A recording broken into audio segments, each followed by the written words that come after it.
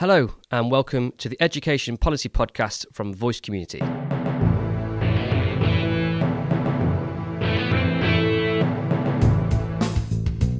In this episode, we take a brief look at the report from the STRB. We update you on all things COVID regarding the unlocking and how that affects your plans for the autumn in the here and now. We look at appraisal and target setting in your working life, and we bust those timetabling myths. Hello and welcome to July's edition of the Education Policy Podcast. Thank you to those of you who have subscribed and left reviews in various places, either by emailing us or on Apple Podcasts or on Podbean. Do let your colleagues know, share it widely and leave your own reviews and follow us where you can on your chosen podcast platform. And finally, as part of a welcome, and I appreciate not all of our listeners may be working in schools, but most schools have this week broken up. So a massive, massive thank you and huge respect to all education professionals, whether you've broken up or not this week, for the massive amount of hard work you've put in over the last 18 months during the COVID times. We are going to touch on unlocking in a few minutes' time. But it's the first thing we wanted to say was just thank you so much. We know how hard you all work, not least because Martin and I were both teachers, but because we have regular contact with you all as well. So thanks so much for everything you've done. So following on from that thank you, Martin, hot off the press, 7 o'clock yesterday evening on the day we're recording this, the STRB report was released. All the hard work teachers have put in the last 18 months, what can they expect in terms of a thank you from this government to show that the government really cares about what teachers have been doing? Sadly, Rob, the STRB has agreed with the government's decision to pause pay for public sector workers, and therefore the vast majority of school teachers, school leaders will not receive any pay increase this year. Of course, that doesn't stop them receiving a increase in their pay point as part of the appraisal and performance management process, which we'll talk about later. But in terms of whether M6 will increase in value, no, it won't. It won't even increase in value by the cost of inflation, which means that sadly for many teachers, they will actually see a very subtle reduction in the purchasing power that their salary can make. So I think we've definitely mentioned this before, but just perhaps before we go any further, the STRB, exactly what is it, if you don't mind? And more importantly, I suppose, what's generally its job and its purpose? So the STRB is the School Teachers Review Body, and they're an independent review body that gather evidence from all the unions and the government and other important stakeholders, and they basically respond to the government on teacher pay. There are other independent review bodies for the NHS and for firefighters, for example, but the STRB responds on behalf of teachers. Independent, but were directed by the Chancellor this year to not consider pay increases. Yes, so unfortunately the STRB have chosen to adhere to the restrictions that the Chancellor put on all of the public sector pay bodies this year to not recommend any pay award. We're really disappointed with this. We had petitioned the review body to say what pay increases it would have recommended, even though it might not have been able to make that recommendation themselves.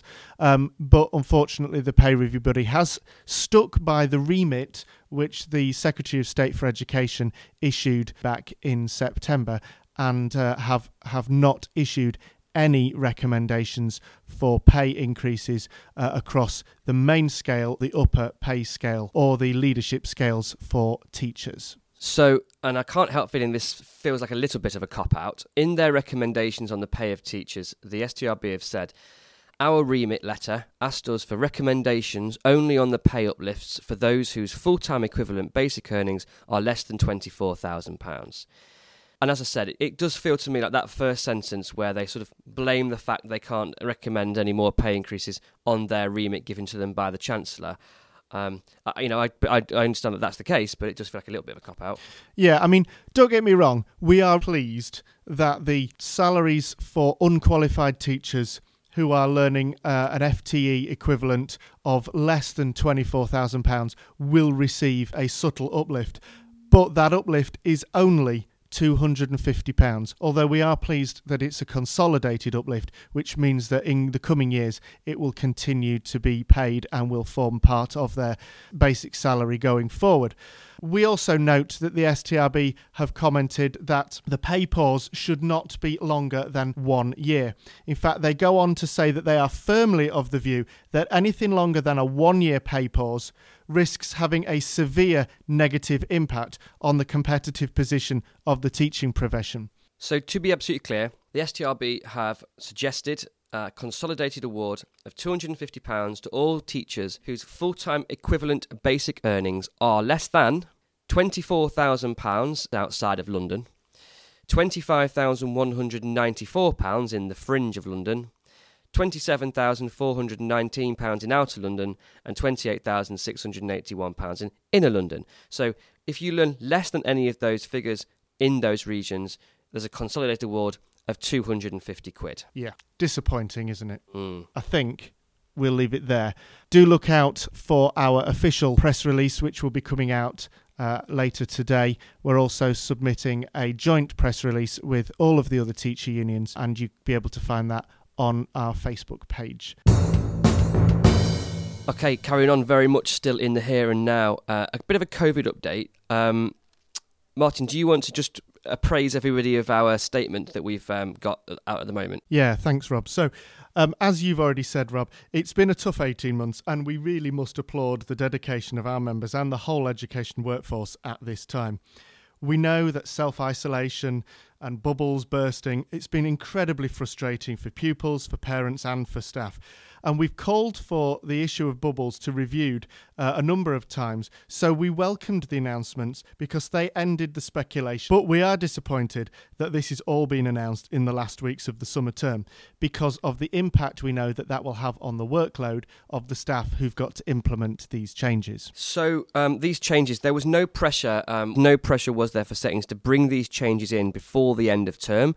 Obviously, as we record this, is pretty much the end of term for everybody, but that was the case, wasn't it? So most of the changes which were announced are due to come in autumn in education settings, and there's no pressure on settings to bring these changes in before the end of term. For settings that work all year round, the key dates are the 19th of July, which has already gone, for the removal of national restrictions on face coverings, and on August the 16th, which is when self-isolation could really end, because from August the 16th, if you are contacted by Test and Trace, you will only have to take a PCR test, and if that PCR test is negative, then you will no longer have to self-isolate. And of course, children and those who are under 18 won't have to self-isolate either. And it's certainly our position that any member of staff in any workplace, really, if they want to continue wearing a mask, should be allowed to continue wearing masks. We would advise that all of the measures which settings, schools and other workplaces have got in place, such as enhanced hygiene, regular hand washing, ventilation, and the choice of whether or not to wear face coverings, we would advise that all of these measures are still valid and should continue wherever that is necessary to ensure that a workplace remains safe. It is the duty of the employer to make sure that your workplace is safe for you, for all of the children, and for the visitors that might attend. Yeah, and just to say, I think face masks, or the issue with face masks and it being your choice, it extends to young people as well, doesn't it? I mean, it may not be as much of an issue in early years settings, for example, but should students in a secondary school or even older students in a primary school want to wear a mask for some reason, there shouldn't be any reason why not. No, there should be no reason why not. And on the subject of face masks and COVID tests, Voice Community has actually been calling for evidence to show that the proposals around negative PCR tests will actually make the workplace safe and protect vulnerable pupils and staff. And this is especially important in nurseries and primary schools where regular pupil testing just doesn't happen. And we want assurances that these settings can implement control measures where they feel they're necessary and proportionate in order to control any outbreaks. So we'll keep members updated on that as we find out more. I do think it's fair to say there is still a little bit of confusion over the need to self-isolate at the moment. I read the government's guidance on this after a conversation with a member earlier this week. and was left relatively confused and unable to give the member a direct answer myself, in terms of if you've been near somebody who's tested positive for more than 15 minutes cumulative across the day, then there was some difference if you'd been face-to-face or within 1 metre or 2 metres, and it is quite confusing still. Yeah, I think you're right. And one of the things that we are continuing to do is we continue to meet with the Department for Education and the Department for Health and Social Care, and we will continue to do that over the summer holiday, and hopefully some of the guidance that comes out between now and when settings fully reopen in the autumn will help to bring some clarity on these issues. Okay, so moving on from the here and now and COVID, and we can talk about that till the cows come home, I'm sure, but moving on from that into our section we like to call Your Working Life. We decided this month that it might be a good time to think about appraisal and performance management. A number of members have been in touch with concerns about performance management and the targets they've been previously set, or the targets that may be set for them next year. So targets, Martin, and now I know generally speaking we're in favour of appraisal process in general, or at least we consider that to be a good thing. We don't necessarily like that it's linked to pay, do we? We relatively vehemently disagree with that. Vehemently disagree. Great word is vehemently. Yeah, I mean, we broadly agree in the sense that schools, colleges, other education settings, that they will generally undertake performance management of their staff throughout the year, and this can help employers to identify strengths and to offer support where it's necessary to those staff who are underperforming. And in that sense, performance management can be a good thing because it can be and should be a supportive process. Where training is given or CPD opportunities are provided, where there's an identified area of need for that sort of training, it should be about growing, shouldn't it, and improving your practice. It absolutely should be about improving your practice. And so the fact that a number of members have been in touch to talk about their targets at this point in the year when most teachers and TAs will be coming up to the end of year review is quite worrying, because teachers and TAs should have had their targets agreed with them. We know that a lot of these targets will have been affected by COVID and all the disruption that's caused. However, schools should have been aware of COVID when they were setting these targets back last September. Let's be honest, we'd already had a summer of disruption. So schools were aware of COVID and the effect that could have on their normal practices. We're now coming up to the review meetings period, and whilst staff should regularly receive feedback on observations and their performance throughout the year, there is no need for formal interim review meetings. However, there is a requirement for there to be an annual review meeting at the end of the appraisal cycle. And this process, as we've said, is designed to be a developmental and supportive process, and any issues should be identified and addressed well in advance of the annual review. There should be no surprises when it comes to the annual review meeting. And if there have been any issues raised with you, then you should have already been given an opportunity and support to address any of those issues. So just to rewind slightly, in a nutshell, and I will come back to other professions in a moment, targets should be agreed. Yep. They should be agreed with you. Yep. And you should avoid accepting targets which will set you up to fail. Definitely. Now, usually, in my experience, there was 3 targets. 3 targets is the recommendation. And I don't know how, all schools perhaps do them differently, but mine were usually an individual one, a departmental one, a whole school one. Yeah, those sorts of practices are pretty good. Obviously, we've said that you should agree your targets. It's very difficult to disagree with a whole school target, where these targets are going to be directly accountable to you. It's important that you're, as you've said, not set up to fail and have an actual hand in achieving those. And those targets, they don't have to be data-driven, like, for example, getting 50% of your class a grade 4 or above. They don't have to be that, but I guess it's important to make sure that whatever targets you're agreeing are able to be evidenced. Absolutely. Evidence is really important. We would argue that you should never be set data-dependent targets.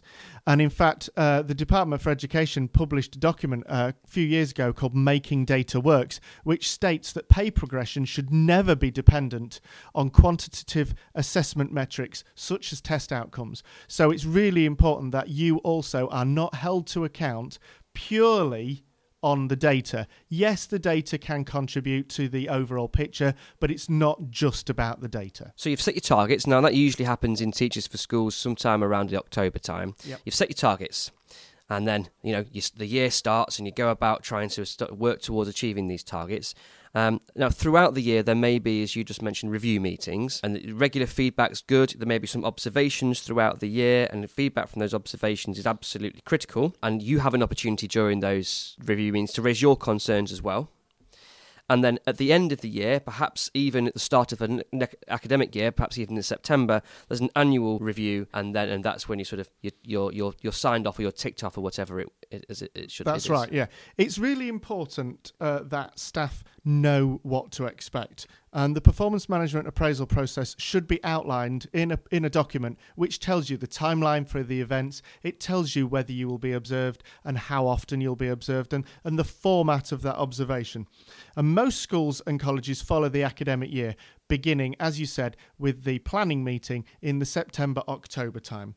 It's important that schools have a policy and that they follow it, but it's also important that you as a appraisee understand what can be asked of you. So make sure you have a read of that policy, because that will tell you an awful lot of information about the way appraisal works in your setting. Now, as we said, that's generally speaking for teachers in a school. Now, if you remember support staff in a school, I suppose generally speaking you're likely to have a similar thing because you're in the same workplace.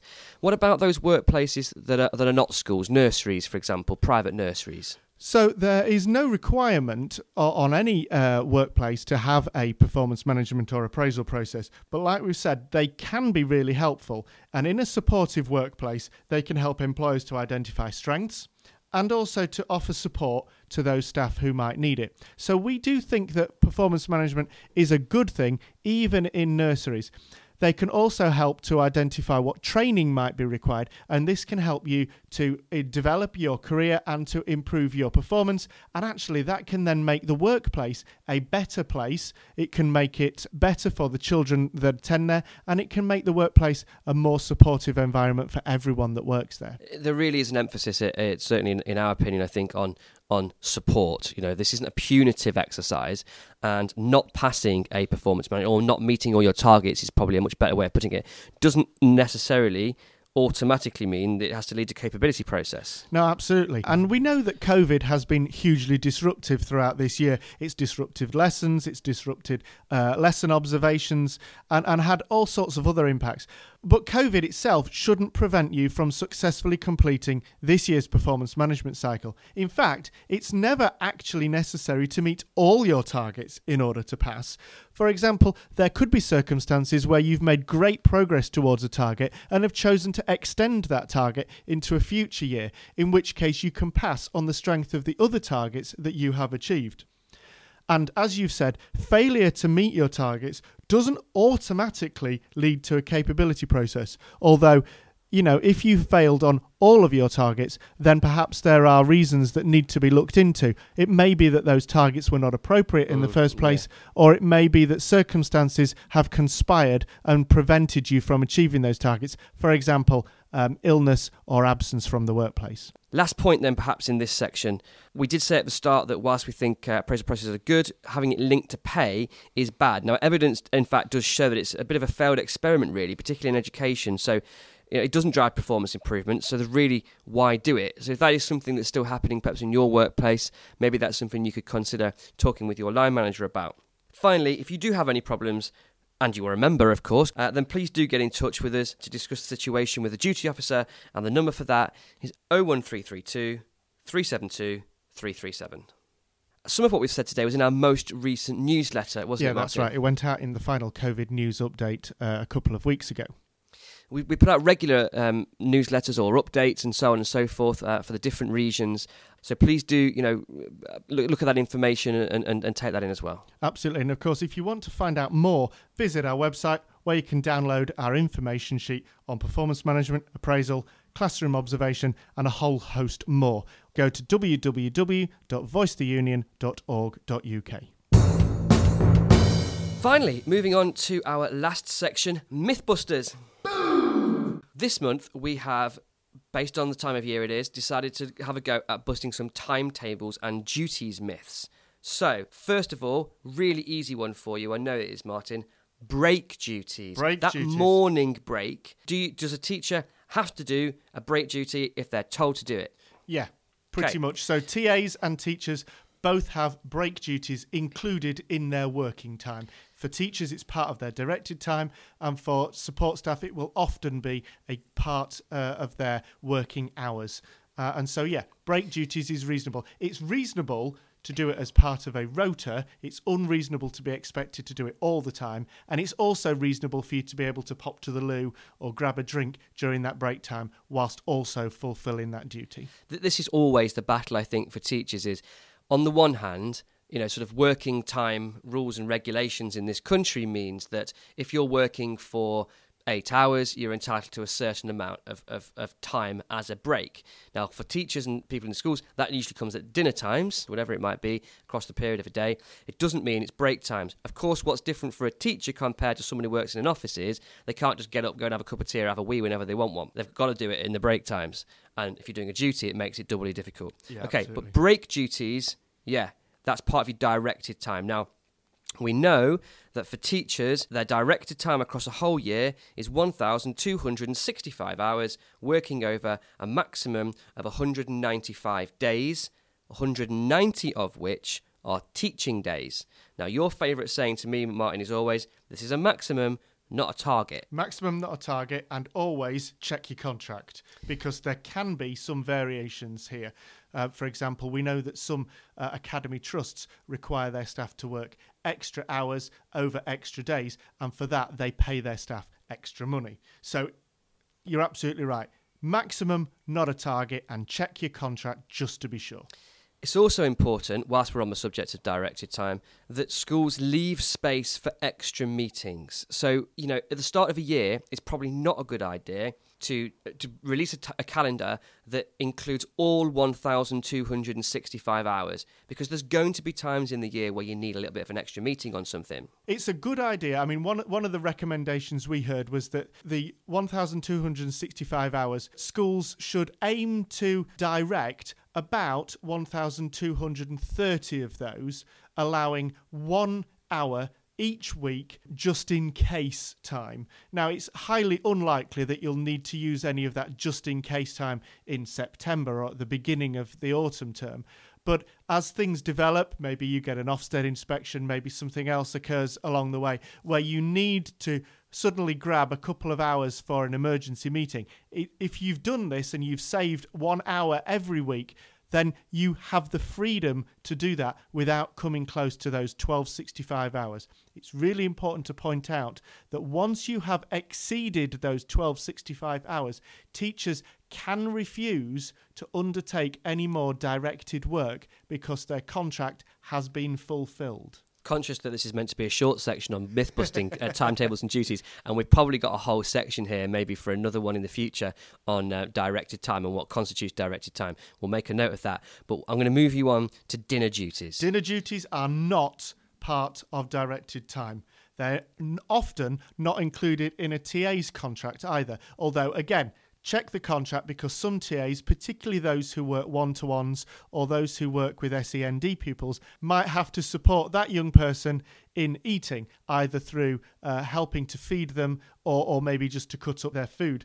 It's absolutely vital that you check your contract. For the majority of time, teachers and support staff are not directed to work at lunchtime and should not be directed to undertake duties at lunchtime without an additional contract and additional pay to cover that time. So, continuing our theme of our favourite phrase, check your contract, there for us, is that the case for everyone, or are there some people who are teachers where they might have to do dinner duties? Senior leaders are entitled to an uninterrupted lunch break, but that doesn't have to occur during the school's dinner time, and senior leaders, those on the leadership pay scale, deputy heads, etc., can be required to undertake supervision during lunchtime. Okay, we get questions like this from members all the time, and the questions tend to go along the lines of, can they ask me to do a dinner duty? And the answer is, they can ask, but you can say no. Absolutely. Dinner duties can be asked of you, and in exchange for you agreeing it is reasonable for you to be paid. Now, that could be paid in money, or maybe you are paid by being given a school dinner as a thank you for that. But the important thing is, unless it is a part of your contract, you cannot be required to work a lunch duty. Yeah, so I used to do a lunch duty. It was offered to us, as a do you want to do this? And we did it, and we got paid. So I got a few quid, 80 quid a month, I think it worked out as in the end, which, paid for me fuel maybe and got me meals every day. So how does all this fit into timetables? I mean, we know about now is the time of year, if your school's well organised, that you're getting your new timetable for September. This came about this month because we did have a couple of queries from members on their timetables, particularly around things like non-contact time. So I'm not exactly sure what the myth is here, Martin, but if you can maybe talk to us a bit about non-contact time, timetables, rotas, those sorts of things. Timetabling is often considered to be a bit of a dark art, sort of the thing that Voldemort would be into.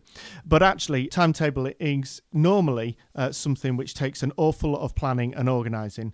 And the person that does the timetabling in your setting is someone that should be, quite rightly praised for doing an amazing job. But it's easy for them to get shot down when something doesn't go right. Most people in an education setting, a college, university, even some nurseries operate some sort of rota or timetable. Rotas can change regularly. You can have a different rota each week, but timetables in schools and colleges tend to remain the same for the whole of the academic year. It's important with any timetable to check it and to make sure that it fits with the terms of your contract. For example, you cannot be required to work for any part of a non-working day if you are employed part-time. However, just because you've always worked Monday, Tuesday, Wednesday does not mean that you will only ever be asked to work Monday, Tuesday, Wednesday. Many teacher contracts, many support staff contracts will suggest that the employee is available to work for a part of the week, but it doesn't specify which days of the week. So if you are unsure, check your contract, check your contract, check your contract. If it says in your contract that you are only available to work on Monday, Tuesday, Wednesday, then your employer has to adhere to that. If it says that you are contracted to work 0.6 of full time, then the days can change. Your employer should discuss any changes with you because obviously you might have other commitments on the non-working days. You may be a carer for a parent or for a child, or in fact you might even have another job somewhere else for those other days. So we would hope, wouldn't we, that there's a reasonable conversation around this to have employer to employee. But essentially what you're saying is, if last year, as a part-time worker, you worked Monday and Tuesday, if you've done that for 5 years, it doesn't mean that next year they might timetable you on to work Thursday and Friday. It doesn't guarantee it, but obviously if you've been doing that forever, then there is a good argument that the school should, wherever possible, maintain that. There are lots of other issues with timetables. For example, if you work on a multi-site school where you've got to travel between different buildings, the person doing the timetabling might not have taken into account any travelling time, so it's well worth you checking and highlighting any issues as far in advance as you can so that they can be addressed. Most of the time, these errors are not deliberate, they just happen because someone hasn't even considered the possibility that that might be a problem. Yeah, there might be glaring mistakes. Again, in my career, I worked at a split-site school, and you'd be timetabled on to do a form in one building, and then the other building that was, 10 minutes away, you'd be then timetabled on to do period one in there. Well, it's an obvious glaring mistake. It's not something you necessarily need to be calling a union about. It's just something to go and talk to your line manager about and have it ironed out. Yeah, talk to your line manager. So the other common query we get on timetables is about non-contact time. Now, there's a lot of things to perhaps consider here. It might seem straightforward, but perhaps not, because you have support staff, you've got people working in nurseries who sometimes get given non-contact time. There are teachers who have to have non-contact time, but how much, and does it have to all be together in one slot? And there's being asked to do other things during your non-contact time. Now, there's a lot there to get through, Martin, but non-contact time? So let's start with teachers. Teachers are required, under the terms of their contract, to get 10% of their timetabled time dedicated to PPA time. They cannot be directed to what they should undertake during that time. That is protected non-contact time for planning. Some teachers might also have additional non-contact time where they are not required to teach, but during that non-contact time they could be directed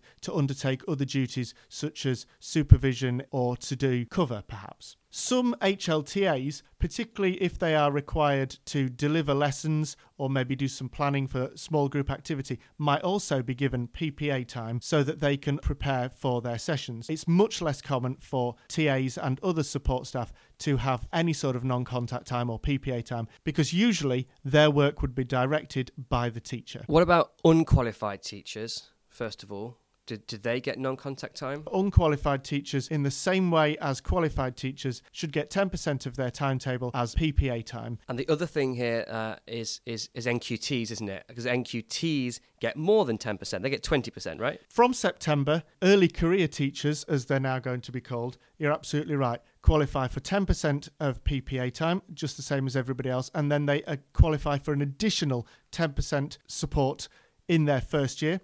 And then in the second year of qualification, they also get an extra 5% of non-contact time in order to undertake training activities, in order to go and do observations, basically in order to support them to become a better teacher. And the reason that we're talking in percentages is, of course, if you are a part-time teacher, it's just a 10% of whatever you're working. So yeah. It can be difficult for schools to work out. It is worth trying to perhaps work it out yourself to make sure you're getting the right amount.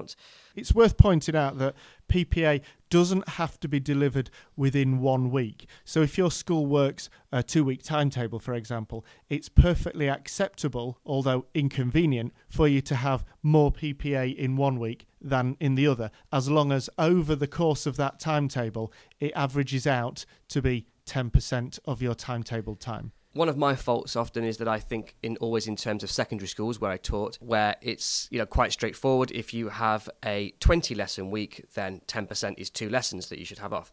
In a primary school, it seems to me the norm is to have an entire morning or an entire afternoon off timetable.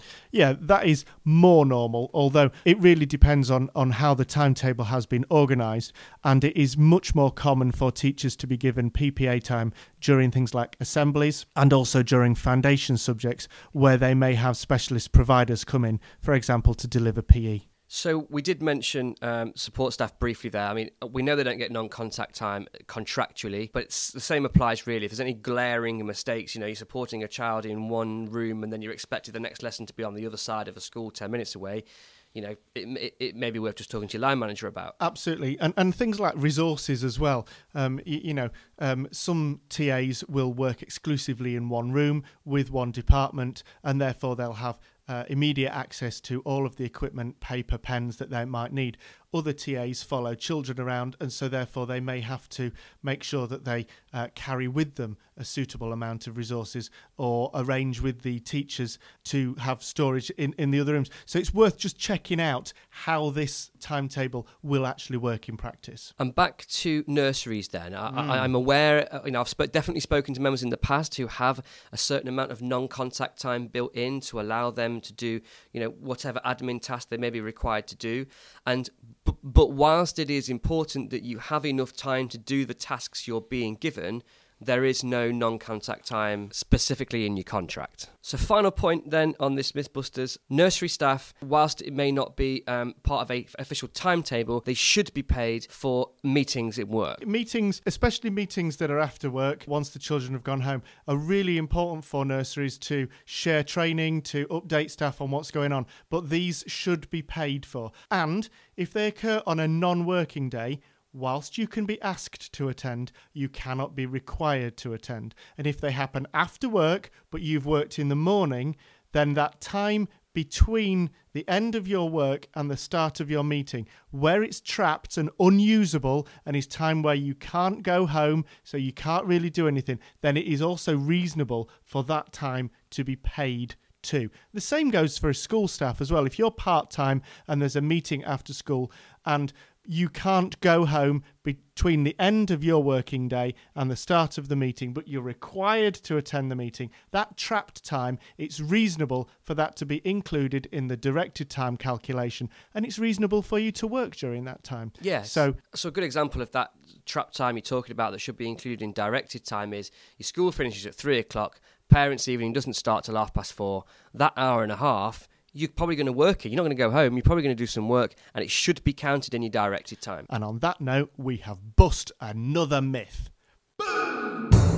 So another episode of the podcast done for another month. It's only left for us to say our usual upcoming events and so on and so forth. So the virtual conference is still there to listen again. If you go to voicetheunion.org.uk, it's in the blog section of the website, so you can go there to find it. And if you go there, you can also watch short video clips, particularly of Baroness Lawrence and Peter Kyle MP talking about the future of education. Coming soon is a supply staff survey. So if you are a supply worker, please look out for that coming into your emails shortly. We love getting feedback from people. You know, the whole ethos of our organisation is that we are driven by our members, so we need feedback, and that includes on this podcast as well. So if you do want to give us any feedback, get in touch with us at educationpolicy@community-tu.org. We've remembered it, finally.